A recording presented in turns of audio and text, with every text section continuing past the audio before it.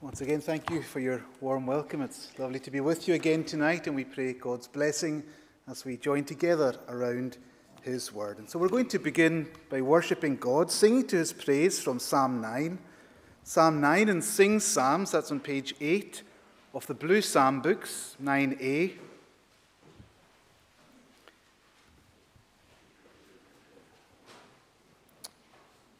We'll read from verse 9. The Lord will be a hiding place for those who are oppressed, and He will be a strong defense for those who are distressed. All those who know your name, O Lord, in you their trust will place, for you do not abandon those who seek your gracious face. We'll sing down to the end of the verse marked 14 to the tune Dunfermline, standing to sing, The Lord will be a hiding place.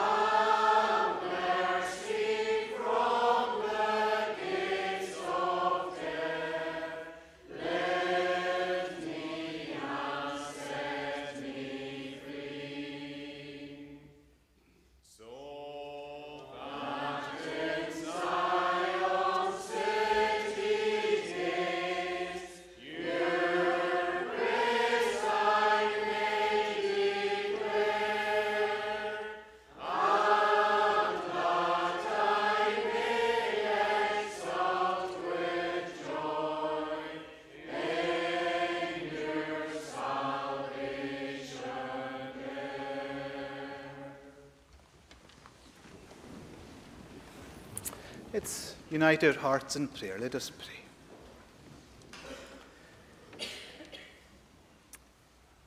Gracious God, we are humbled this evening hour of worship that a God who is infinite, eternal and unchangeable, one who is holy, holy, holy, one who inhabits eternity, has indeed chosen to condescend to reveal himself to us. That you are not a God who is distant or detached, a God who cannot be known, but rather a God who tells us even today to come. Come unto me, all you who labor and are heavy laden, and I will give you rest, rest for your souls. And how we long this evening hour to know that rest afresh as we come and as we find ourselves as those who are sojourners through this wilderness that is time, negotiating our way through many trials and temptations, difficulties and discouragements. But yet in the midst of it all, you are God. And so we praise you, O Lord, that we are not found this Saturday evening as we once were, perhaps, worshipping idols dumb, giving ourselves over to the things of this world that cry out peace, peace, where there is no peace. Those many temptations that captivate our hearts and our minds, those things that even give to us pleasure, but yet only for a moment. We praise you, Lord, that by the grace of God we are able to see, at least in a measure, the deceitfulness of sin, a world that promises us so much, yet time and time again fails to deliver. And so we bless you and we praise you then for the fact that you never fail to deliver, that you are a covenant-keeping God, that you are a God who, in spite of our unfaithfulness, remains faithful, a God whose promises are from everlasting to everlasting. And in light of this, we pray that we might be found as your people pleading these promises, for we have nothing else. Not only would we plead these promises that are set before us, the innumerable truths in your scripture, but that we would do so with confidence. Forgive us, O Lord, for our lack of faith. Forgive us for neglecting to remember that you are the creator of the heavens and the earth and all that in them is. You are the one who has wrought perhaps even the greatest miracle of all by bringing sinners such as we are from darkness into your own marvelous light. And as we reflect upon who you are and the power of your hand, help us all the more to believe, to trust, to come and to cast ourselves upon you. And Lord, we pray this evening especially for this town. We are so mindful of the fact that, relatively speaking, we are few in number gathered here, that there are so many seeking to find that fulfillment elsewhere. Those who have no word of their soul, those who are captured by the world and the flesh and the devil. Remind us, O Lord, that it is but by the grace of God that we are what we are, and were it not for that grace, we would be there also. But what we long for, O Lord, is to see this town revived and renewed, that we as your people might see afresh the wonder of that salvation that has been wrought for us on Calvary's tree, that we would afresh be amazed by that sacrificial act of love that has given unto us a hope not only for time, but for all eternity. And that us being renewed and revived in our own spirit, that this would indeed flow out to those around us, our friends, our neighbours, our family, and that we would indeed see days where your name is high and lifted up, even days as in days not so long ago, where this very building would be filled with men and women, boys and girls, with that longing and that desire in their heart to come and worship you. O Lord, you are able, and so we pray it to be so for the glory of your name. But in the meantime, O Lord, we give thanks. We give thanks that you are still saving souls. We praise your name for our dear sister who has professed faith for the first time in this congregation. Although perhaps we do not all know her, you know her. You are the God who has called her to yourself. And we pray that you would be with her as she takes this step of faith, that she would know in a very real way the strengthening that follows obedience. That you would, as it were, put that wall of fire around her, protecting her from the fiery darts of the evil one who, no doubt, even this evening hour seeks to distract her and to bring her to that place of despondency. We know that he is a liar. He is the one who seeks to rob us of our peace. And what we pray for her, we pray for us all as we prepare to come and to do this in remembrance of you, that we would do so in remembrance of the one who is so worth remembering, in remembrance of the one who never forgets us, although we forget him. O Lord, that you would be pleased in your mercy and your grace and your love to grant unto us even a glimpse of yourself, that we would behold the beauty of the King through the lattice of his word, that you would show unto us something of who you are and what you have done for wretched sinners such as we are. We are not worthy. We are not worthy of the smallest of your mercies, but yet we praise you all the more, that we come not leaning upon our own worthiness, our own good works, but rather upon the one who has cried out, "It is finished." And if there are any here tonight who are yet to come and to profess your name, who perhaps have many fears and questions at the front of their mind that are perhaps prohibiting them from doing so, that you would take these things from them and enable them to see even tonight that we are called to a life of faith. We are not to look through the eyes of our own reason, but through the eyes of Scripture. And that we would come and that we would believe that you are a God who has never once let down any who have come out on your side. Yes, we know for all of us here, we have times of difficulties, times of joy, times of expectation, times of sorrow. Yet every step of the way, you are there by our side, leading us and guiding us. And so we pray then that you would bless us as we come around your word this evening. We thank you for it, as it speaks to us, as it challenges us and encourages us, that you would grant unto us hearing ears and hearts that are ready and willing to receive, not the word of the preacher, but the word of God himself, that your Holy Spirit might truly be in our midst, accompanying your truth, so that we might be able to say, it was good for us to meet. We pray for our dear brothers here, for James and for Colin Murdo. We give thanks for their ministry, for their witness, for their faithfulness. We pray, O Lord, that they would see fruit for their labor, and that they would be encouraged in their work as they continue to reach out with the good news of the gospel, and that together with their Kirk Session Deacons Court, their members and their adherents, they would have that zeal and vision to indeed go out with that glorious message. For time is short and eternity is long. Go with us then, we pray, and forgive us for Jesus' sake. Amen.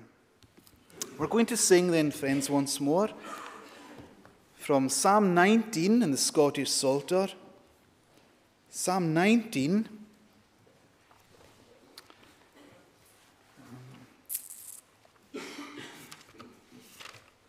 We're going to pick up our reading at verse 8. That's on page 223. Psalm 19. The statutes of the Lord are right and do rejoice the heart. The Lord's command is pure and doth light to the eyes impart. Unspotted is the fear of God and doth endure forever. The judgments of the Lord are true and righteous altogether. We'll sing down to the end of the first part of verse 13 to the praise of God and to the tune Bethesda, standing to sing, the statutes of the Lord are right.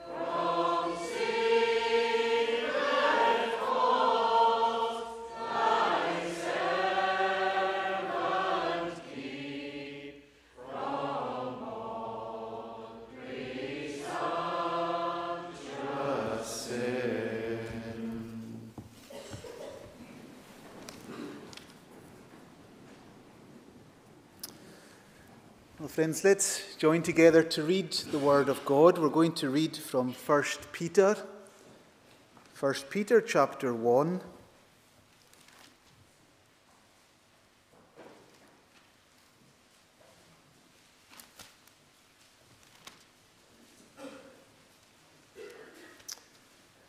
We can read the whole chapter together. Let us hear the Word of God.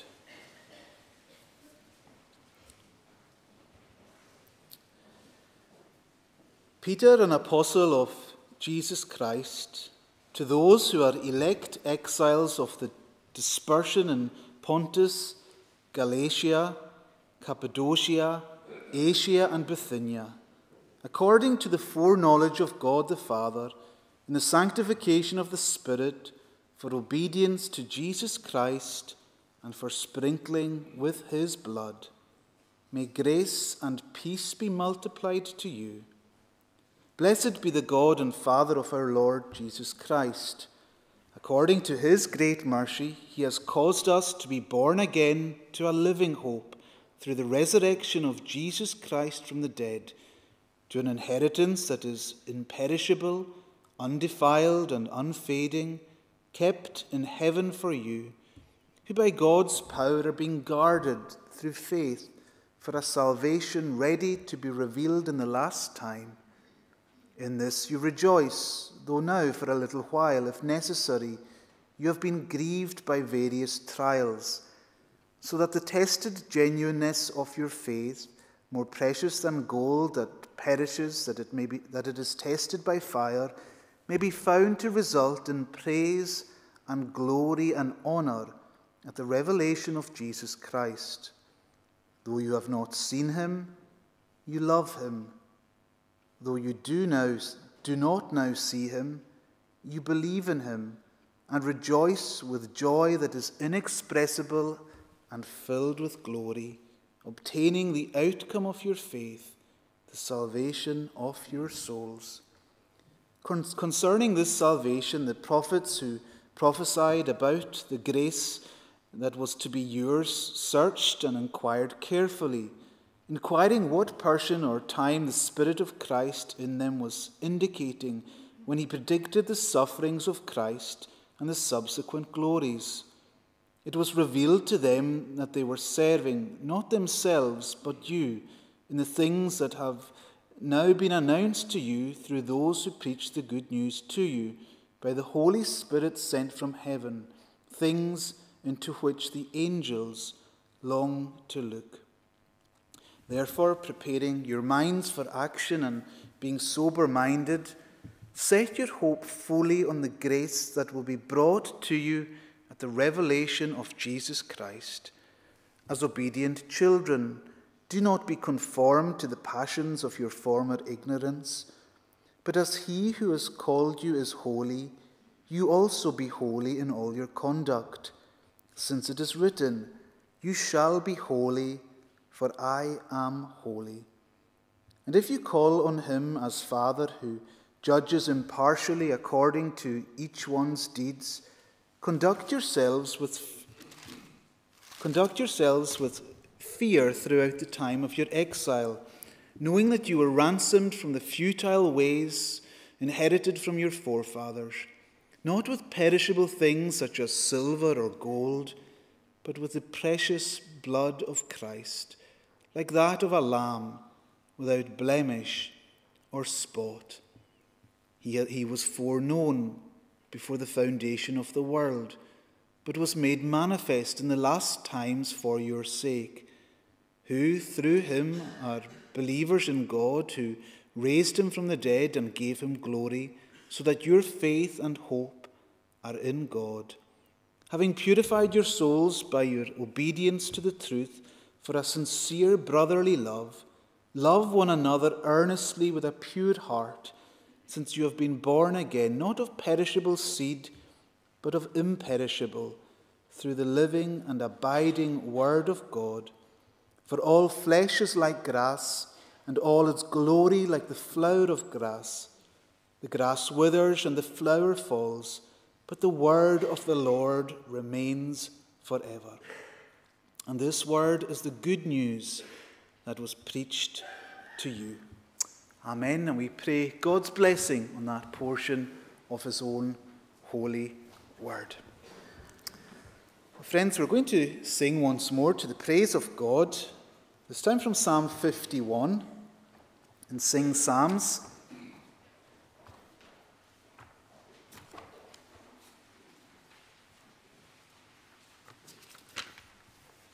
That's on page 67.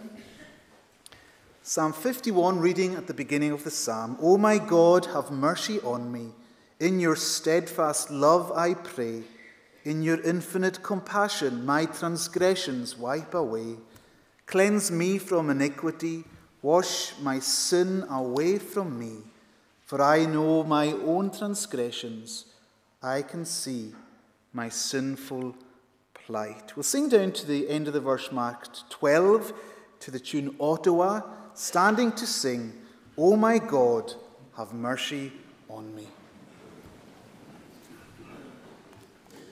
O my God, have mercy on me. In your steadfast love I pray.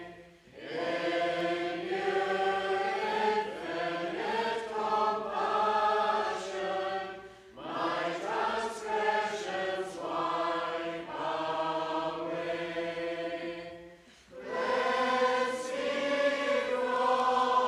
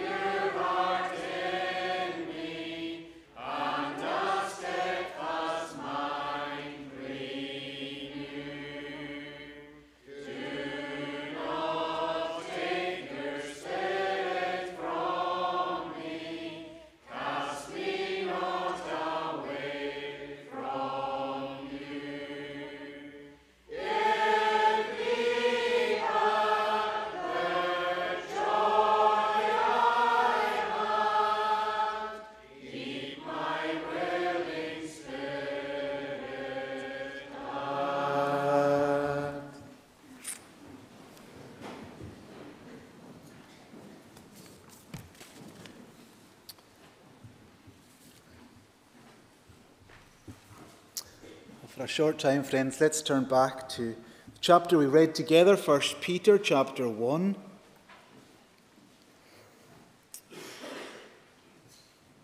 We can read verses 18 and 19.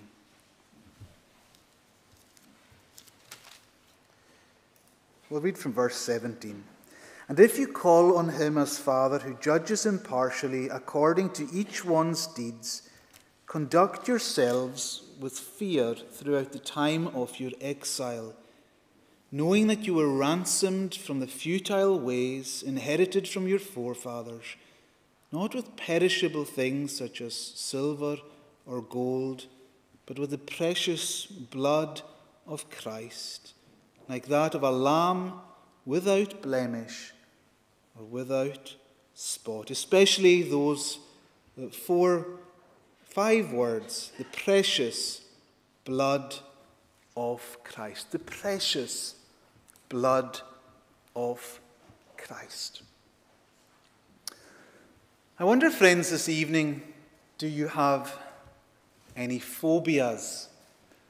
Might seem like a strange question to ask at the beginning of a sermon. Are there any things in life that you're particularly scared of, to the point that you cannot be near them in any way, shape, or form? There are, of course, many different phobias. Claustrophobia, of course, is that fear of confined spaces, so that when you find yourself in a confined space, you have to get out.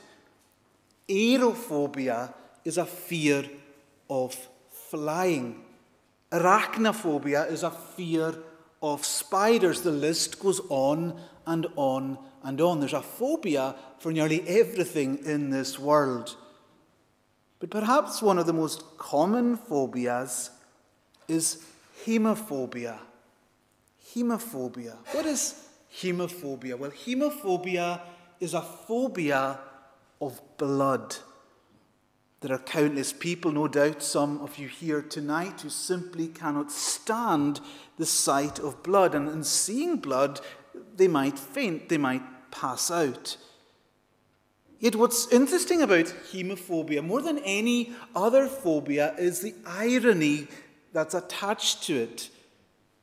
Because in being scared of blood, you're being scared of the one thing that we need to be alive. Blood is, of course, the most important thing, if you like, in your body or mine. It's blood circulating around our bodies as we sit here in this church tonight that is keeping us alive. When the blood fails to do so, when it doesn't reach various cells and members of the body, what happens? Well, those cells die. For example, we know that at times people might need to have one of their limbs amputated when the blood stops flowing to that particular limb. Or, more commonly, when the blood to our hearts is somehow obstructed or blocked, we can have a heart attack and we can even sadly die. Why is that? Well, quite simply, friends, because without blood, there is death. And so that very thing that we can perhaps be scared of or cause us to be squeamish is the very thing that we all need to live. Last night we considered why we're here. We're here, of course, as we saw in Peter's encounter with Satan. We are here because we are in Christ. Our security is not in ourselves, in our own confidence, if you like, but our security is in his commitment to us. And tonight, friends, we're going to think about the how. How has it been made possible for tonight your confidence and my confidence to be in Christ? For us to have such an unshakable security in him? The answer? Blood. And specifically, the precious blood of Christ. That which we need to live, not only physically, but more importantly, spiritually. Now, it's true, I would say, that there are many parts of the Bible that, for many of us, not all, but for many of us here tonight, we've been brought up knowing. We hear certain phrases and we just take them for granted. We don't really think too much about them. We don't look into them and perhaps delve into exactly what they mean. I wonder tonight, does the precious blood of Christ come into that? We hear about the blood being spilled. We hear of the importance of the blood to cover our sins. But what exactly does that mean? Well, that's what we're going to think about for a time tonight. But before we consider the blood, just a little bit by way of context. Here we are in 1 Peter. Now, bear in mind, the words that are penned here in this epistle that we have before us are the words of the very same man that we considered last evening, the one who had denied the Lord 3 times. Yes, Peter, he had many faults. He had many failings. He was brash. He was bold. He was impulsive at times. But nonetheless, what did the Lord choose to do with him? Did he write him off? Did he cast him to one side? No, he didn't. He chose to use him. How? By strengthening his brethren. By strengthening his brethren. And that's what he went on to do. He went on to strengthen his brethren.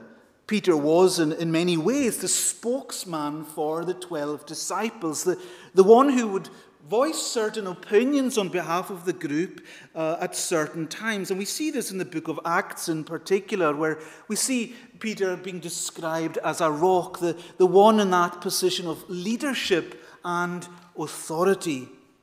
In Acts 1:15, we see that Peter sets that ball rolling, if you like, when it comes to getting a replacement for Judas. He's the one who's proactive in ensuring that happens. On the day of Pentecost in Acts 2, it's Peter who stands up in order to affirm the authenticity of the spirituality of the people. There was a reason for this.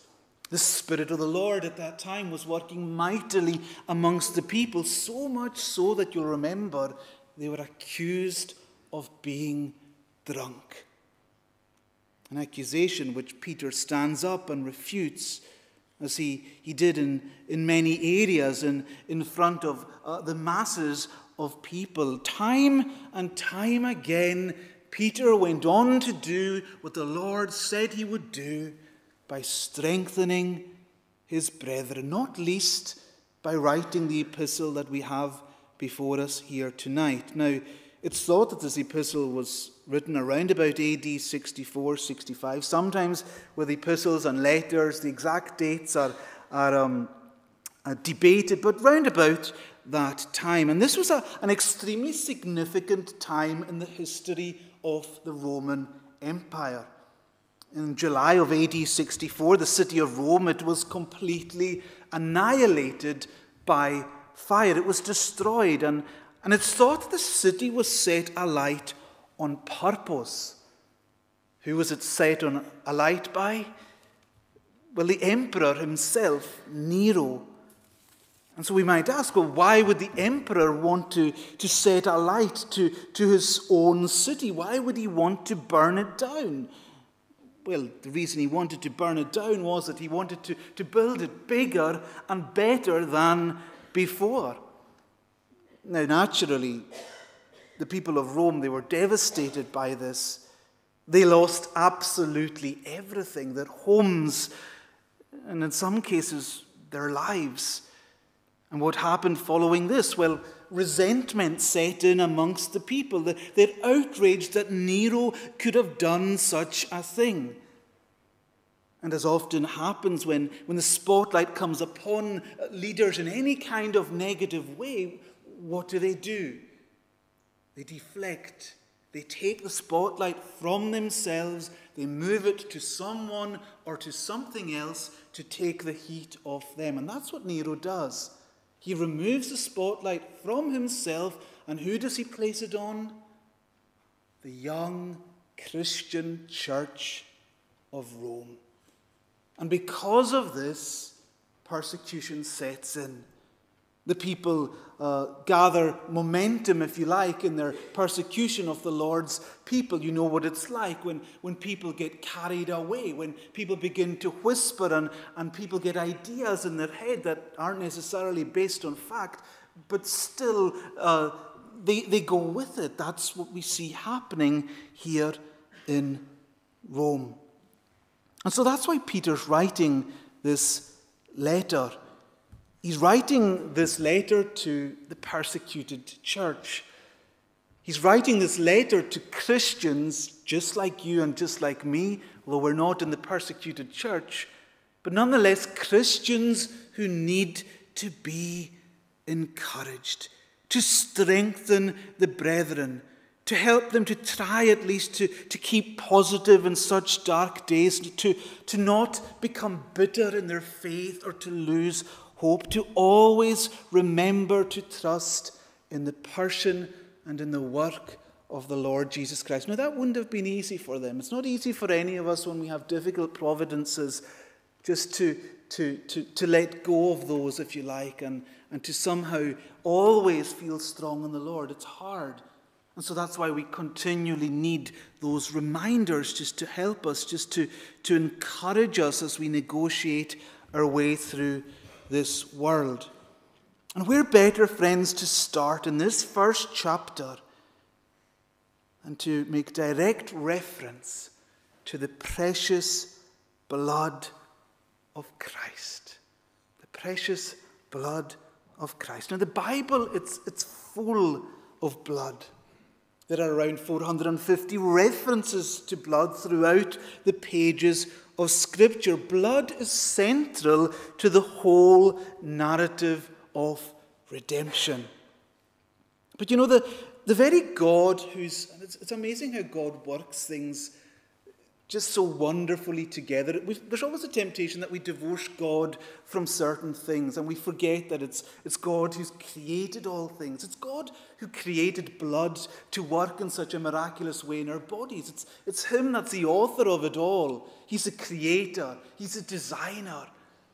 And so in using blood at the center of the narrative of redemption, He knew exactly what He was doing. This crimson thread, if you like, that runs right the way from Genesis to Revelation.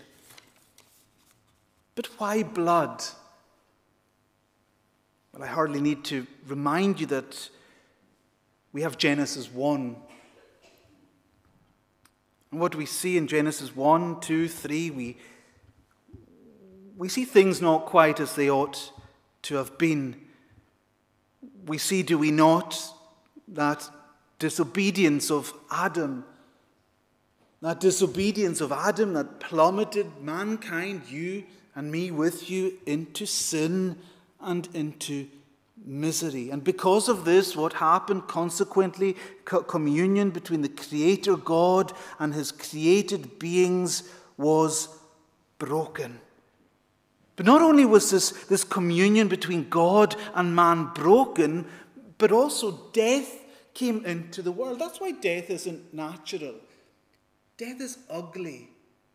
It's in no way to be celebrated or glamorized. It's not the way things were supposed to be.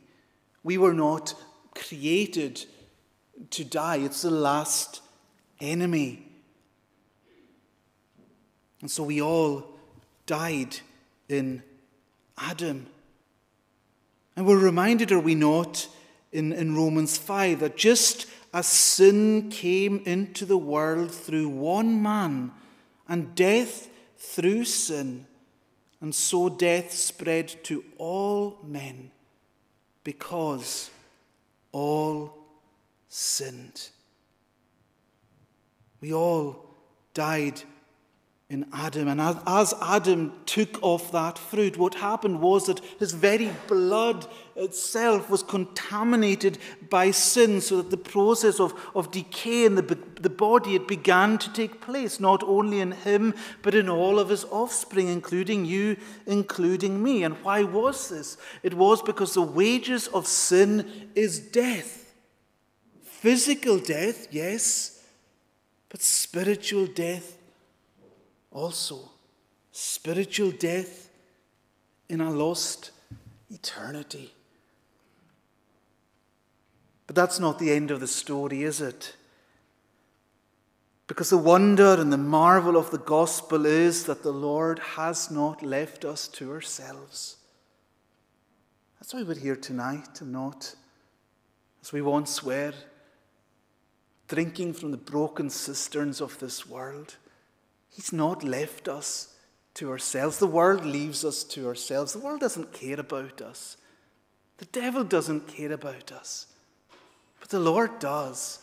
And because he cares for mankind, what has he done? He has opened up to us that way of escape, that way of forgiveness. And in order for there to be forgiveness, there needs to be blood. What do we read in Hebrews 9:22? And according to the law, almost all things are purified with blood, and without the shedding of blood, there is no remission of sins. And that's why we see so much blood in the Old Testament. At times, as we read through the pages of the Old Testament, we can see that there maybe is too much blood for our liking, and we wonder why. What's this all about? Well, the clue is found in Leviticus 7:11. Sometimes we look at Leviticus and we think, well, what relevance does that have to us today? It's hard and it's heavy. But Christ is there. For in Leviticus 17:11, what do we read? For the life of the flesh is in the blood. It's a wonderful statement. The life of the flesh is in the blood, and I have given it to you upon the altar to make atonement for your souls. For it is the blood that makes atonement for the soul. Now, the way in which these offerings were to be administered is outlined in Leviticus 1, and verses 2 to 3 highlight the fact that the worshipper, I'm not going to go into detail about this, but just as an overview, the worshipper was to bring an offering to the Lord, an offering of his own flock or herd that was to be a male without blemish. It was to be perfect. Then what would happen is the offerer was to place his hand on the head of the burnt offering, and it would be accepted. Accepted as what? Well, it would be accepted as a means of atoning for his sins. It would act as a symbolic, and it's important to remember it's symbolic, a symbolic transfer of his sin and his guilt. So the guilt, the sin, symbolically was transferred to the animal, and then the animal would be killed. And as the animal would be killed, the blood of the animal would then be sprinkled all around the altar that was by the door of the tabernacle of meeting. And we're going to think a bit more about the tabernacle tomorrow, God willing. Now, this was, of course, the Old Testament, the Old Covenant. And because it was the Old Testament, it was the blood of animals and not humans that was shed.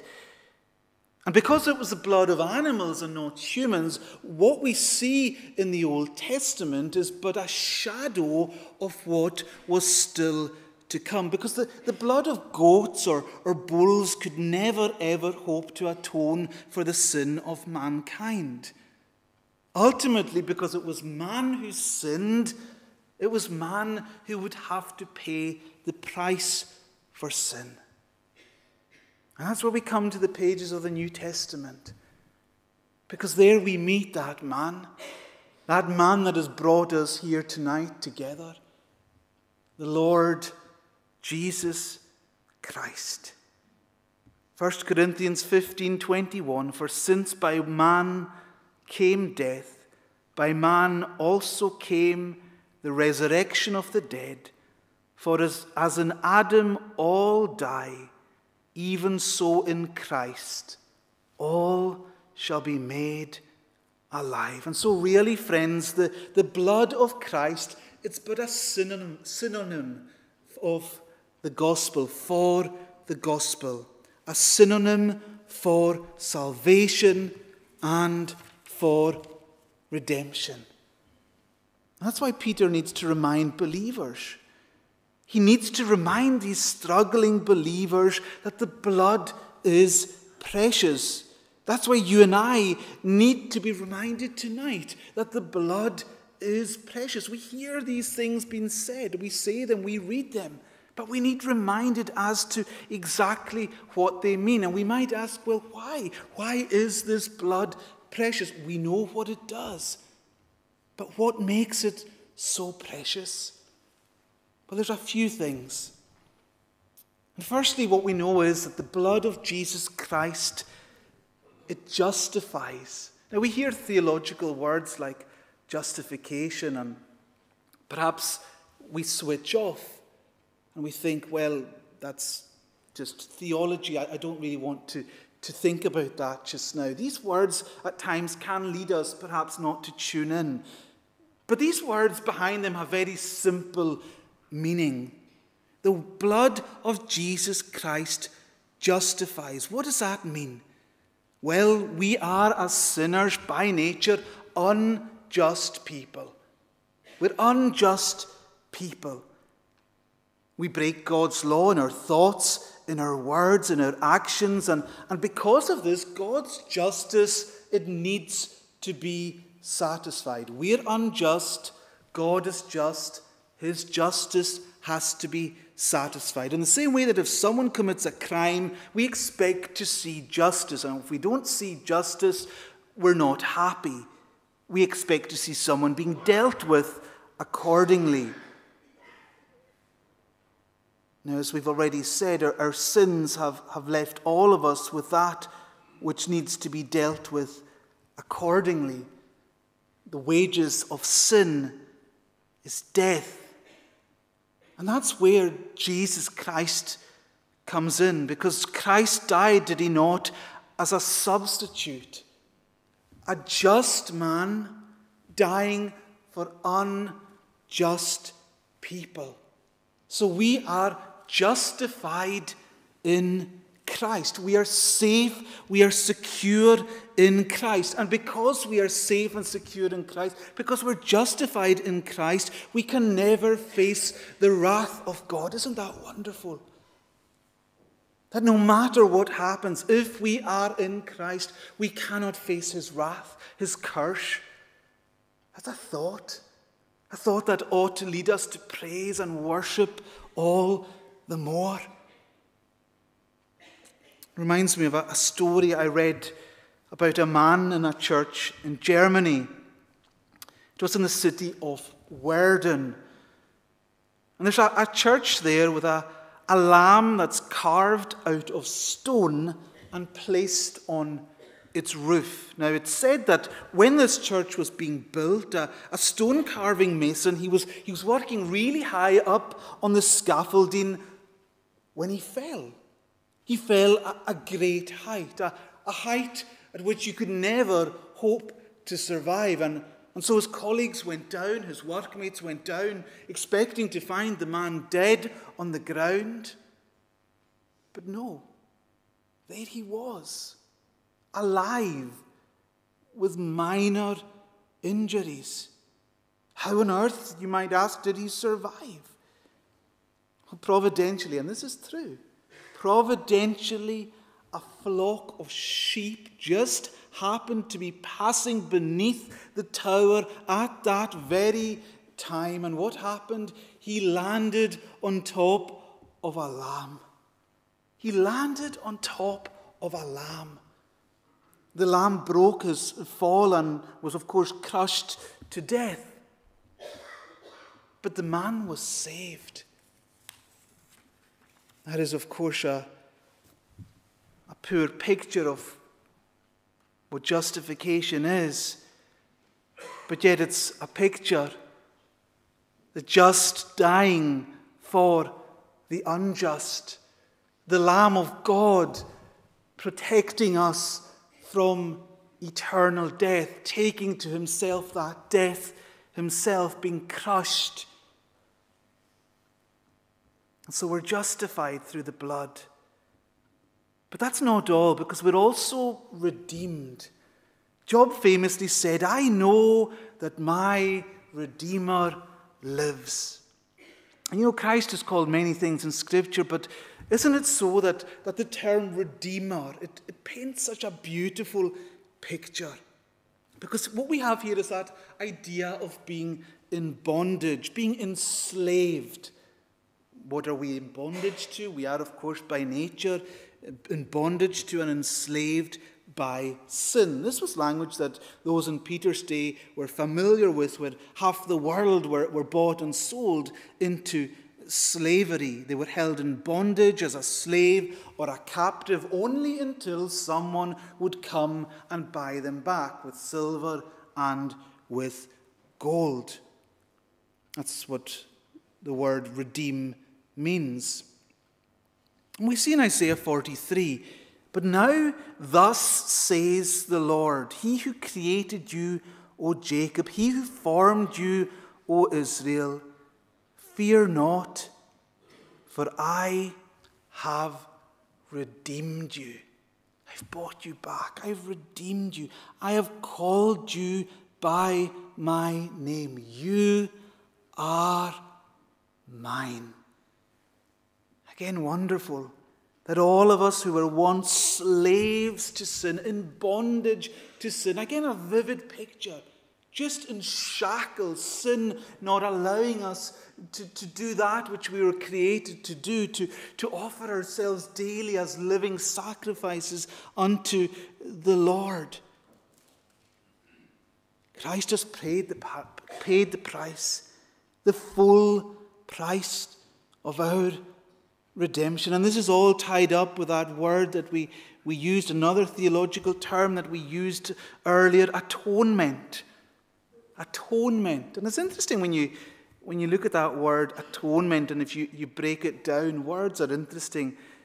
You can come to saying at one meant. At one meant. And that's what happens when we are redeemed by Christ. We are at one with God in Christ. The word atonement, it literally means to pay a ransom.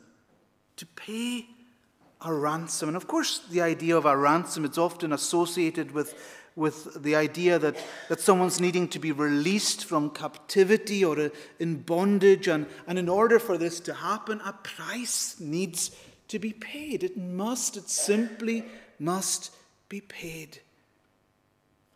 And it has tonight.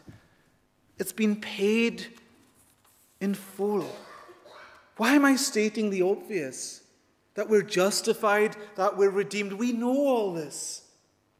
Yet, friends, how often do we remind ourselves of these wonderful realities, these wonderful truths, the implications of the precious blood of Christ? Our text says that we cannot be redeemed with gold or silver or precious stones, but with the precious blood of Christ. He came into the world, friends, as a ransom for many. We could never, ever afford to pay that ransom, no matter what we try to do to be free. We're all looking for freedom in the world, are we not? And we try various outlets to be free. But yet we don't have what it takes to buy that freedom. But He does. And He's paid for it from that bank of His eternal love through that currency of His precious blood. And so the blood justifies, it redeems, time is going, but it also reconciles.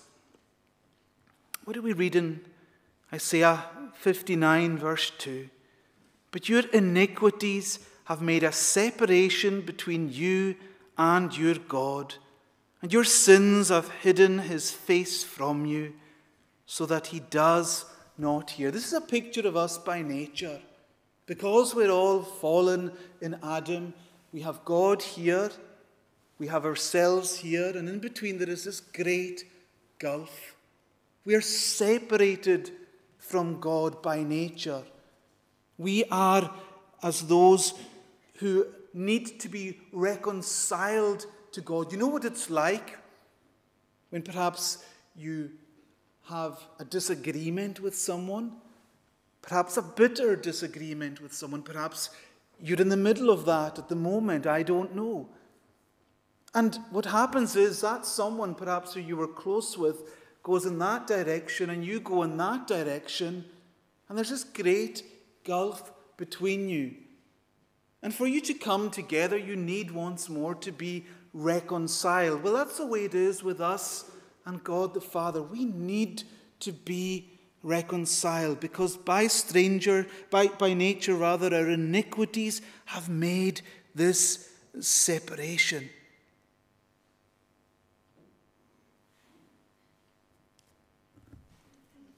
What do we read in Romans 5:9? We read that since therefore we have now been justified by his blood, much more shall we be saved by him from the wrath of God. For if while we were enemies, that's what we are by nature, we were reconciled to God, how? By the death of his Son. By the shedding of his blood. That's what the blood does. So that great gulf between us and God, it's restored. It's bridged. So that once more we can be in fellowship, in relationship, in union and communion with our Father through the Son who shed his blood for us. Isn't there something so special when fragmented relations are restored? Perhaps people you haven't spoken to for years, and there's a coming together.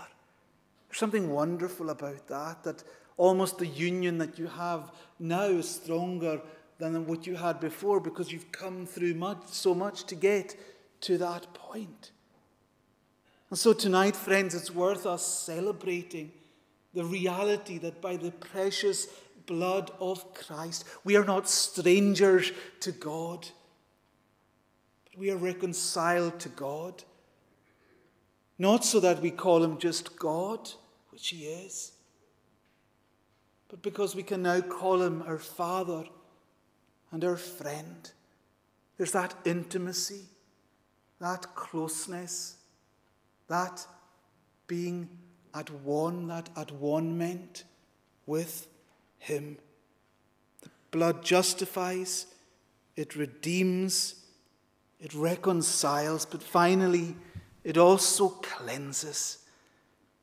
It cleanses. Now, if you've ever had anything stained by blood, you'll know that it leaves a stain that is deep and lasting, a stain that is so difficult to get out no matter how many times you wash it. There's always this dull brown stain there. It just will not go away.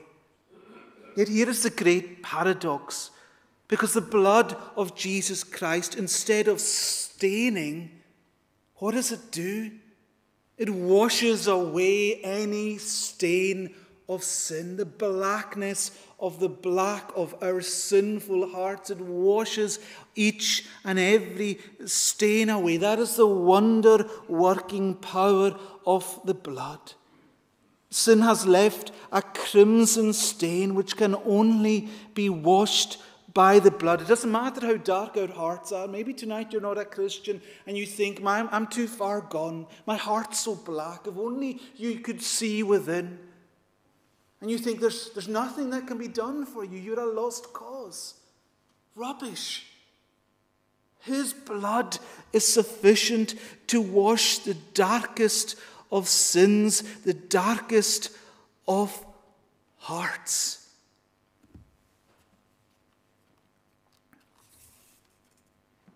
Though your sins be as scarlet, they shall be as white as snow.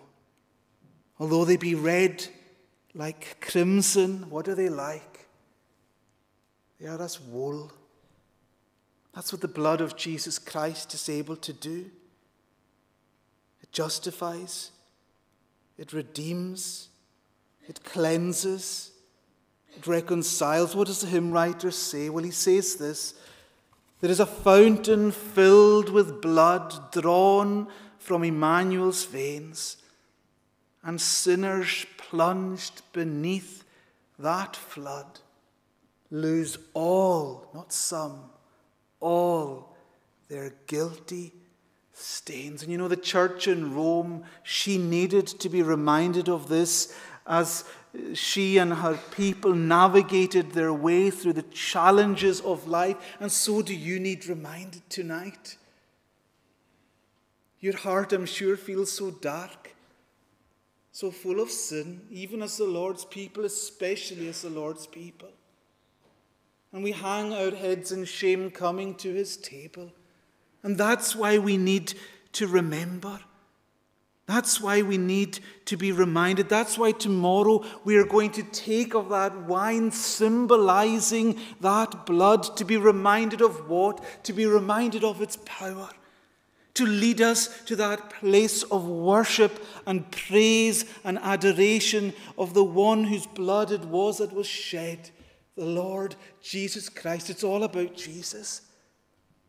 It has to be about Jesus. If it's not about Jesus, we're wasting our time.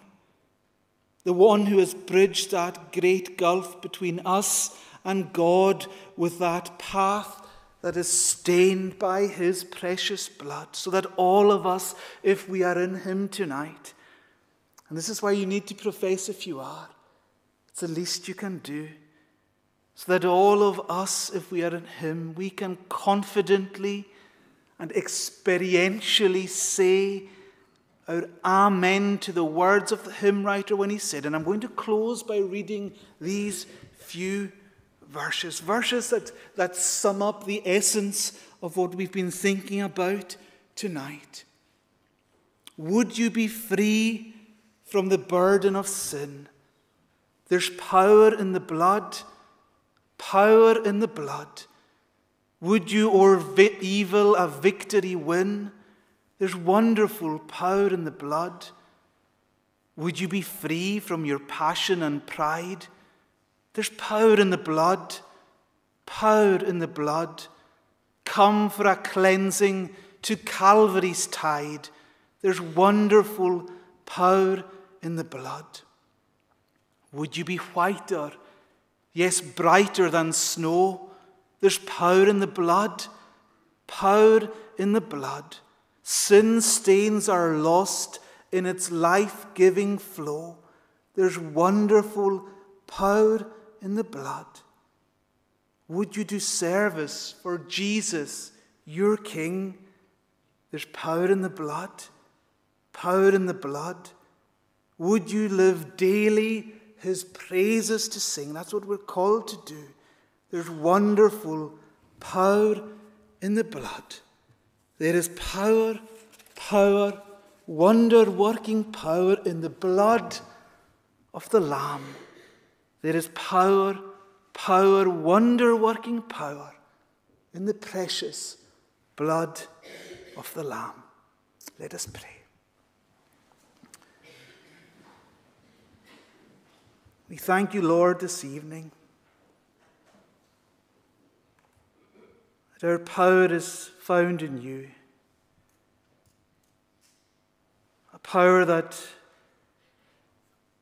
has enabled us to come into union and communion with a God who is of purer eyes and to behold iniquity. A power that has given unto us that spirit of adoption, whereby we cry out, Abba, Father. And Lord, we pray this evening hour as we come as your children to remember your death, that you would be with us also tomorrow. that we would come around word and sacrament with that reality of the power of the blood at the forefront of our hearts and our minds, and that in doing so we would worship, for truly you are worthy. Go with us now, we pray, we ask forgiveness for all our many sins. In Jesus' name, amen.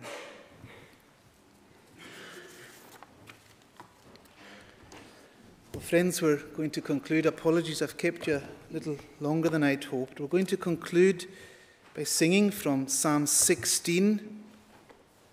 In Sing Psalms, verse 8. This is a psalm that reminds us of the power of the blood, a power that will not leave us even in death to see the tombs decay. Before me constantly, verse 8, this is on page 17, I set the Lord alone.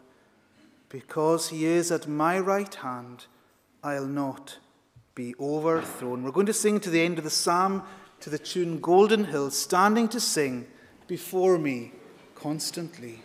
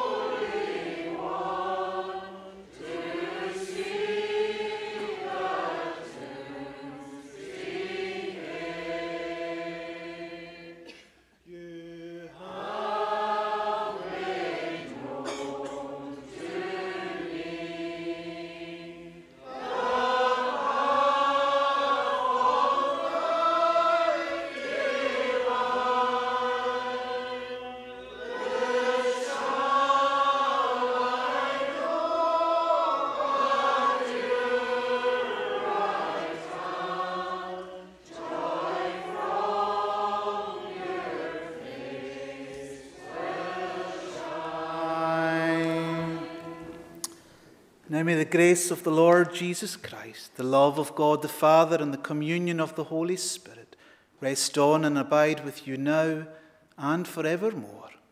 Amen.